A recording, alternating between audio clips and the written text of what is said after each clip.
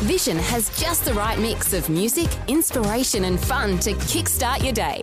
Rise and shine with Fel and DJ. Weekdays at breakfast. realfaith.org.au realfaith.org.au I had come back from prep school, boarding school, to be met by my third brother, little Jimmy, who had a tear in his eye, and he said, "Ed, my cat Tigger is in trouble." I said, "Why? What's wrong?"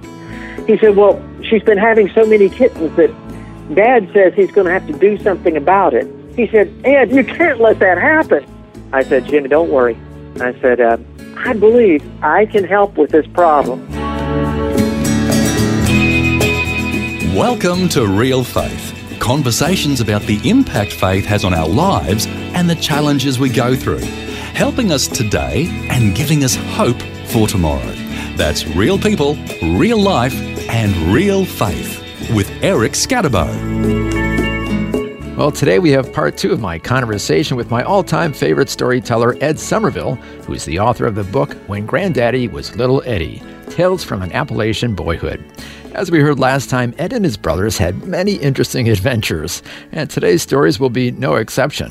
Before I get started, I should tell you that Ed was inspired to write his book so that his grandchildren would know just what their grandfather was up to when he was a little boy, and so that they can learn that there's more to life than staring at screens all day. There's a whole world out there, but you just might not want to do some of the things that he and his brothers did. So without any further ado, here's more of Ed Somerville sharing his classic stories. And once again, he's joining us from his home in the Blue Ridge Mountains of North Carolina. Welcome back to the program, Ed Somerville. Thank you, Eric. It's a great pleasure. Glad to have you with us once again. And today's theme, as we're going to hear some stories about your childhood, the theme is animals. And I understand one animal has something in common with animals in Australia. Is that right? That is right. You know, we have a lot of very different kinds of animals here in the United States, especially in our part of the country here in the mountains. And, you know, with 5 little brothers growing up out in the country, we had a lot of contact with animals. Yeah, I can imagine. You name it, and we tried to trap it and turn it into a pet. Just everything you can imagine. But one of the most interesting things is that there's an old mountain expression here that talks about this one marsupial. It's the only marsupial that lives in North America. And, of course, we call it a possum. Now, it's called a Virginia possum. And I'm sorry to say it's one of the most hideous-looking animals that we have in this part of the world because it resembles a large, ugly rat about the size of a large cat or a small dog. Oh, wow. And the thing is just really ugly.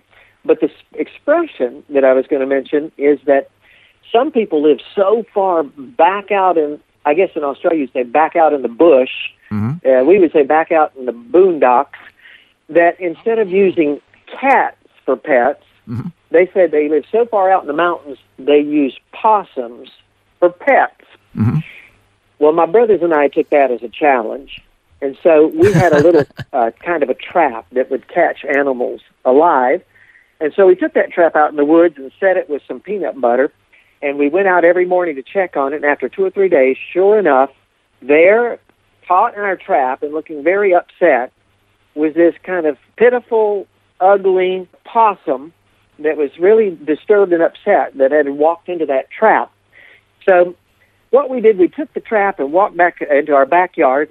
We carefully opened up one end so I could reach my hand in, and I grabbed that thing by its prehensile tail, and I tugged it backwards out of the trap and held it high in the air, you know, upside down, like to hang from trees. Those creatures are not the smartest creatures in the world, so when it tries to climb back up itself to bite me on the hand, I could just shake it down. But they are kind of, you need to be careful because of all the animals in this part of the world, our possums have more teeth than any other animal, so I didn't want it to get its teeth into me. Yeah, I can imagine. So I kept shaking it down, but then while it had its back to me, I took my other hand and reached out and very gingerly kind of touched it on the back, which the first time it flinched, but after I kept doing it 3 and 4 or 5 times, and then after about 15 and 20 and about 50 and 60 times, it kind of got used to me touching it. And my little brothers began to reach over and touch it. And one by one, we got to the place where we were able to stroke it and get it, tamed down enough to where it was used to us. And after 2 or 3 days working with it, we actually had that possum trained. Now, it was still hideously ugly and filthy dirty. So we looked at each other and said, boys, we need to do something to help this possum out. Let's give it a bath. So we took a bucket of water, and we took some shampoo, and we dipped our possum in the bucket of water and lathered it up real good. And you know what? After it dried out, we started to say, maybe our possum isn't the ugliest creature in these woods. Oh. It's got kind of a cute little expression on its face, and it can't help that ugly rat-like tail that it's got. We began to get attached to our possum and pet it, and that was when we found out that our possum was a female possum. And do you know why? Why? Because it had a pouch in the front, just like a kangaroo would.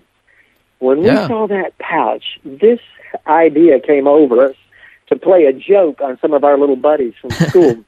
And so we got a couple of coins, and we stuck them in the possum's pouch, tucked the possum under our arm, and hiked the kilometer or two down to the little town where there was a gas station with a Coke machine, just hoping that some of our school friends would be lounging around the gas station.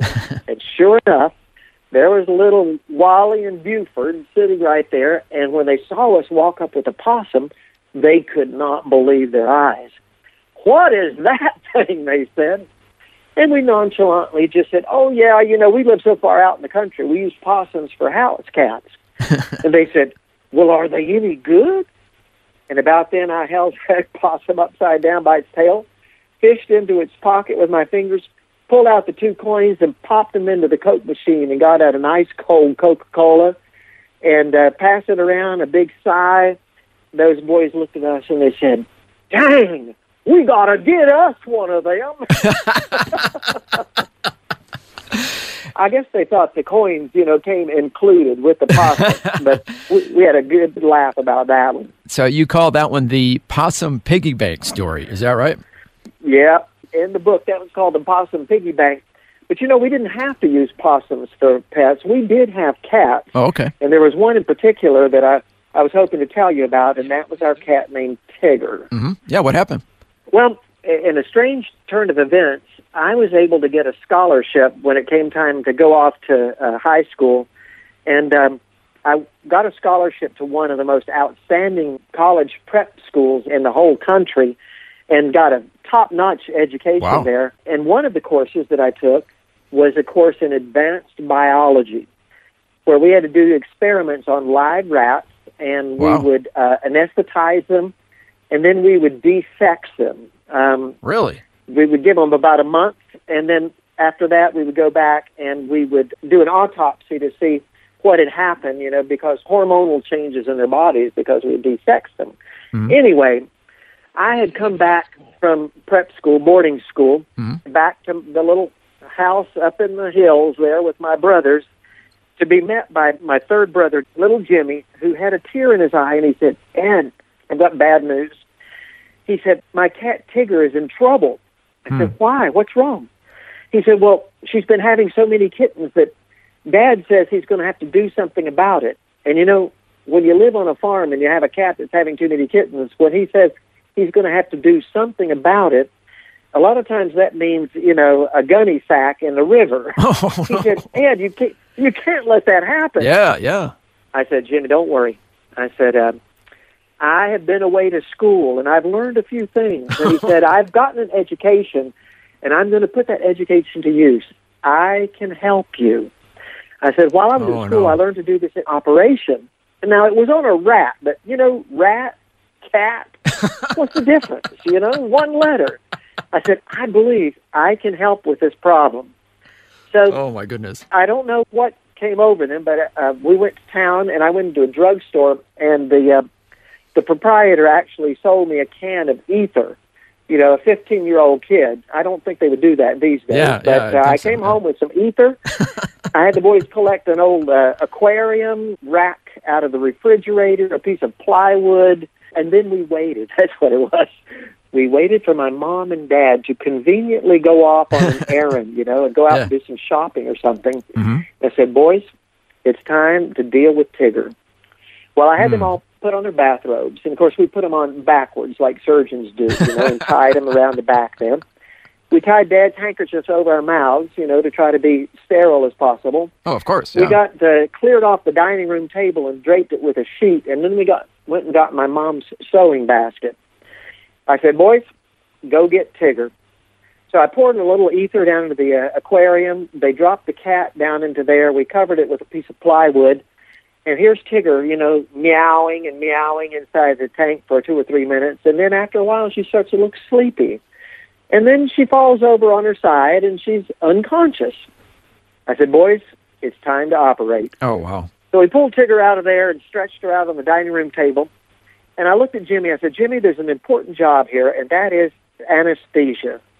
Now, I'd made a little cone out of cardboard, and I put a cotton ball in the bottom of it with a splash of ether in there. And I said, you're to hold this cone over Tigger's face. If she starts breathing quickly, you push it up tighter so she gets more ether. If she starts breathing slowly, you pull it back so she gets more oxygen. He said, got it, Ed, I'm on it. Then I grabbed the hair clippers and I buzzed her down one side and got a razor blade and began to open her up. Oh, and my we began goodness. to probe and dig around inside the old Tigger. She was unconscious, didn't feel a thing. And after a while, I found the fallopian tubes, and just like we had done at school, I took a piece of thread and tied off that artery. Unbelievable. I took a scissor and clipped that ovary off of there. Unbelievable. And then we stitched that side back up and flipped her the other side. So far, so good. Well, we buzzed that side, opened her up again, and started probing around. And, Eric, I hate to say it, but that's when I found out that a cat and a rat might be a little different because we could not locate the second ovary. I can't believe you found the first one. one. Half an hour turned into 45 minutes, and then that ether started getting to all of us, and after an hour, we looked at each other and said, we're going to have to close her back up, ovary or not. We just can't handle any more of this. Our guest today is once again my all-time favorite storyteller, Ed Somerville, who grew up in the Appalachian Mountains in the eastern part of the United States. As we're hearing, Ed and his brothers decided to give their family cat, Tigger, a hysterectomy. We'll find out how it all turns out when we return right here on Real Faith. The Word for Today is Australia's most widely read daily devotional, designed to give you practical teaching to keep you focused on your relationship with Jesus. Read it online or subscribe to the free printed edition at thewordfortoday.com.au. You're listening to Real Faith, conversations with real people about how God works in their lives. If you want to know more about integrating faith into your life, our website is realfaith.org.au. Just go to the website and you'll find helpful articles about the impact faith can have on your life. Once again, that's realfaith.org.au.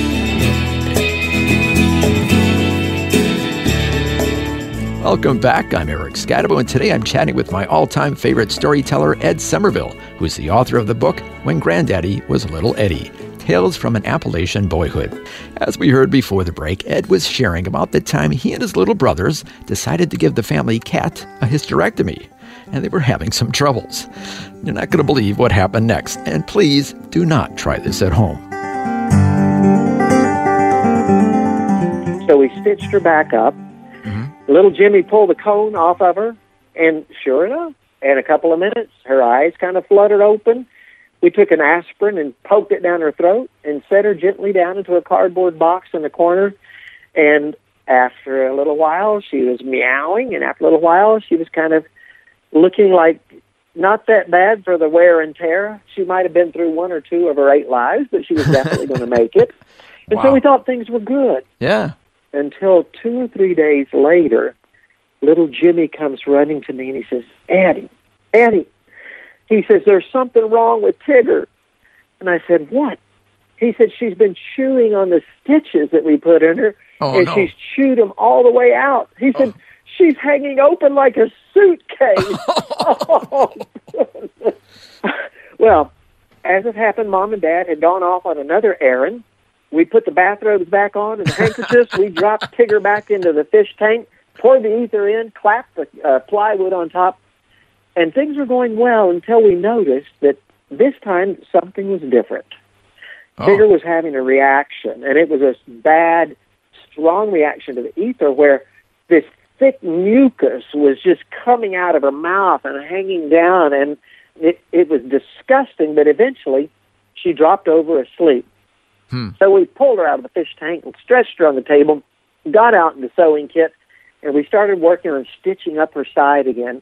We finally got one side done. Oh, wow. Little Jimmy was working on his ether cone, administering the anesthesia, and we flipped her the other side and had her halfway stitched, well, almost all the way stitched up. And I don't know what happened, but little Jimmy, his attention span just couldn't hold in there. He got distracted, so busy looking at us doing work on the stitches that he forgot to notice if Tigger was breathing or not. Oh, no. And guess what happened? What happened?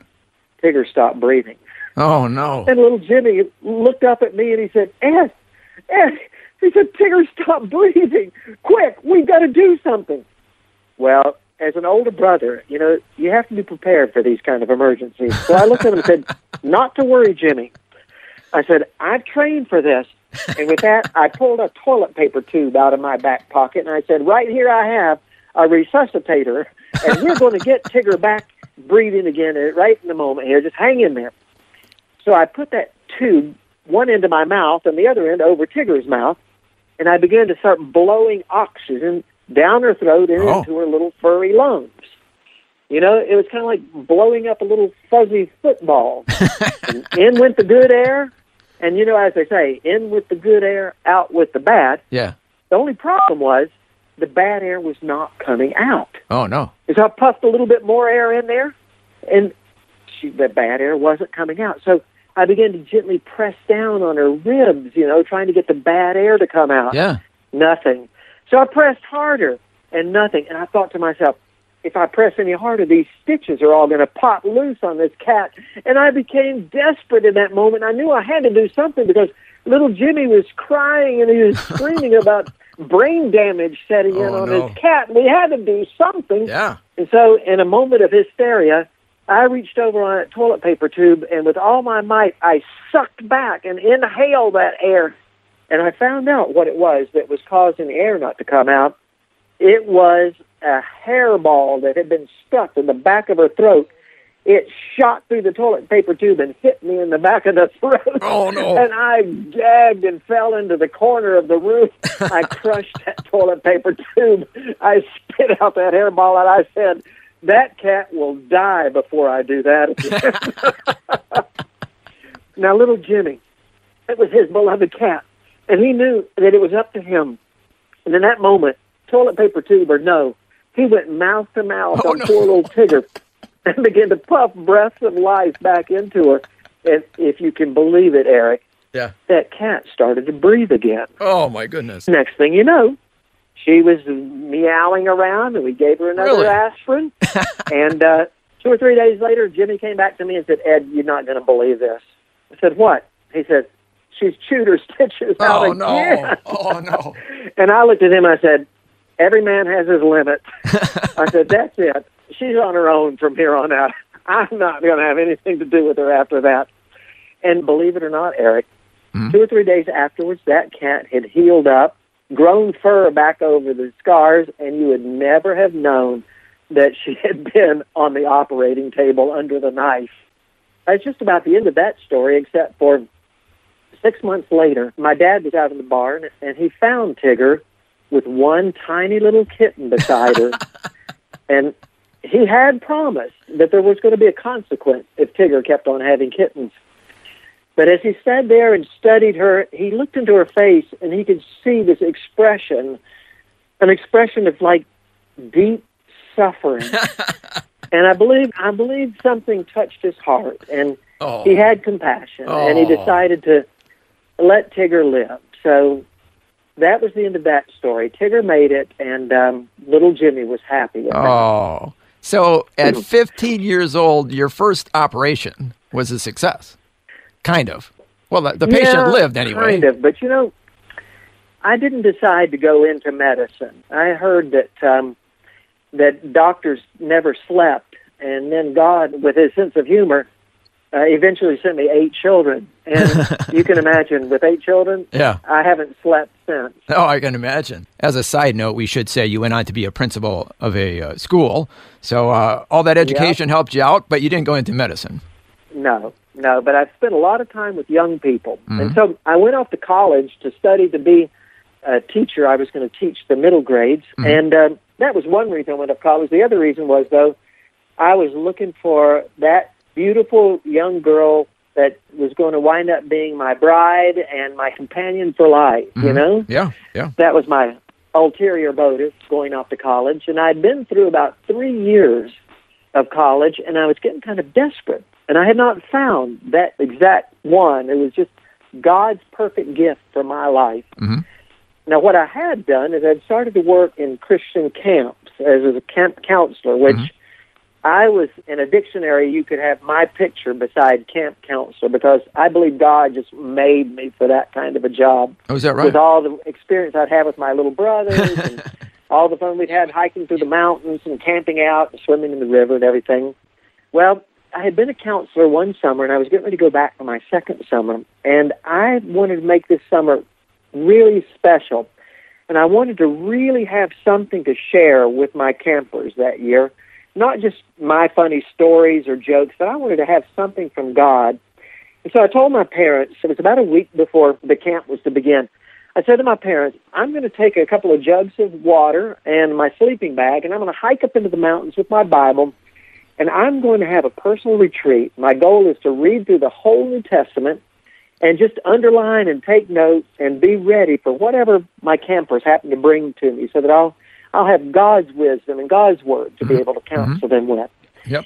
And so I headed out the back door and up the mountain. I knew of a little log cabin up in the hills, and my dog decided to follow me. I tried to discourage her because I wasn't taking along any dog food, but she was loyal and determined. So I got up to the cabin. I started on Matthew, Mark, and Luke, and John, and got into the epistles by that night and stretched out in this little cabin. Now, you have to picture this. It's a log cabin, but it's tiny. It just has room for a little bunk bed made out of slabs of boards, no mattress. It's got a little bit of dirt floor. And where they've cut the logs down to build this cabin, it's all grown back in briars and thorn bushes. So I'm having a great time reading through all of Paul's writings the second day, and almost down to, the books of Peter and 1st and 2nd John, and it's nighttime that second night. And I've been fasting all this time, and just having a wonderful time in the Word. And in the middle of that second night, I'm awoken by my dog barking furiously. And I sit up, and I'm a country boy, so I'm not too concerned. I'm thinking, well, maybe there's a possum or a rabbit or a squirrel that's wandered into the cabin. Yeah. I had taken along water and a Bible, but I'd forgotten to take a torch. So it's pitch black, and I heard this noise, so I threw a boot at it, and suddenly it froze. That's the exact behavior of a reptile. So I picked up another boot and threw it, and I heard this sound of a rattling noise, and I thought, oh, my word, I'm stuck here in this cabin with a rattlesnake. Oh, no. And so I'm in this cabin in the pitch black on the top of a mountain, kilometers from home, with a rattlesnake. What do you do? Oh, I didn't panic. Yeah. But I'd heard too many stories about rattlesnakes crawling into campers' sleeping bags because they're cold-blooded, and they're looking for a warm place. And I didn't want that to happen to me. Yeah, of course. So I got up my nerve, and I scooped up my sleeping bag, and I took one leap to hit the floor and get outside the door, thanking God that I hadn't been bitten. But now what do? I'm surrounded by all these acres of thorn bushes and briars. It's pitch black. What do? Where do I go? Yeah. The thought hit me, I'm going to climb up the side of these logs and get on the roof of this cabin, and that's where I'll spend the rest of the night. Unfortunately, every time I twitched or turned, I would start sliding down off the roof, so I had to keep inching my way back up like a caterpillar. And I got to the place where I was getting a little bit, starting to grumble a little bit, and that's when the Lord said to me, He said, remind me why you came up on top of this mountain. And I said, I was trying to get closer to God. He said, well, there you are on the top of the mountain. Now you're on top of the roof of your cabin. How close do you want to get? So I said, okay, you're right. So instead of sleeping, I'll just spend time in prayer. And I began to pray about one thing and another in the summer, and the campers and the other counselors and the staff. And I went through my whole list. And it wasn't until the very end that I began to start to be reminded of the deeper things that were deep inside of me, my worries and my concerns, and would I ever find that right person that God had for me to marry? Mm-hmm. And so I began to pour my heart out to God, and it was one of those moments. He gave me a picture, a father with strong arms, and he was holding a little child in those arms. And he said, "You see that child?" I said, "Yes." He said, "That's you." And he said, "You see those strong arms?" I said, "Yep." He said, "Those are my arms." And he said, "Remember, in my word it says, my grace is sufficient for you." And he says, if you never meet that girl and you never get married, my grace will always be sufficient for you. And he said, on the other hand, if you get married next week, he said, you'll probably need even more grace, but it will be sufficient for you. Just trust me. And that night I was able to put my fears and anxieties into God's arms because I knew that he was holding me in his strong arms. And just then a raindrop hit me right between the eyes.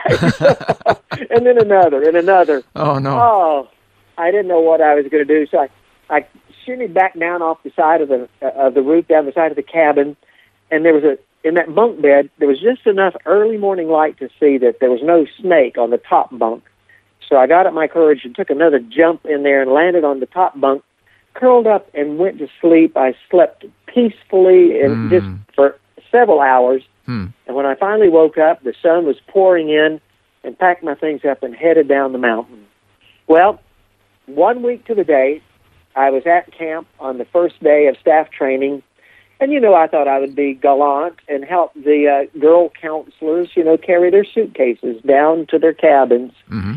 And on that day, you're never going to guess who I met for the first time. I kind of have an idea. Debbie. Debbie, the girl that would wind up being my wife and the mother of my 8 children. Oh. Exactly 1 week to the day after God had told me not to be afraid and anxious, not to worry, and that his grace would be sufficient. And you know what? Yep. It's been 41 years since we've been married, and 8 kids, and a whole another 3 or 4 books full of adventures, and God's grace has been sufficient all those years. Well, that was part 2 of my conversation with storyteller extraordinaire Ed Somerville, who's the author of the book When Granddaddy Was Little Eddie, Tales from an Appalachian Boyhood, which is available online. We'll hear part 3 next time right here on Real Faith. You've been listening to Real Faith, and if you have any questions or comments, you can send us a message through our website, realfaith.org.au. That's realfaith.org.au. Real Faith is a production of Vision Christian Media. This program is a production of Vision Christian Media. To find out more about us, see vision.org.au.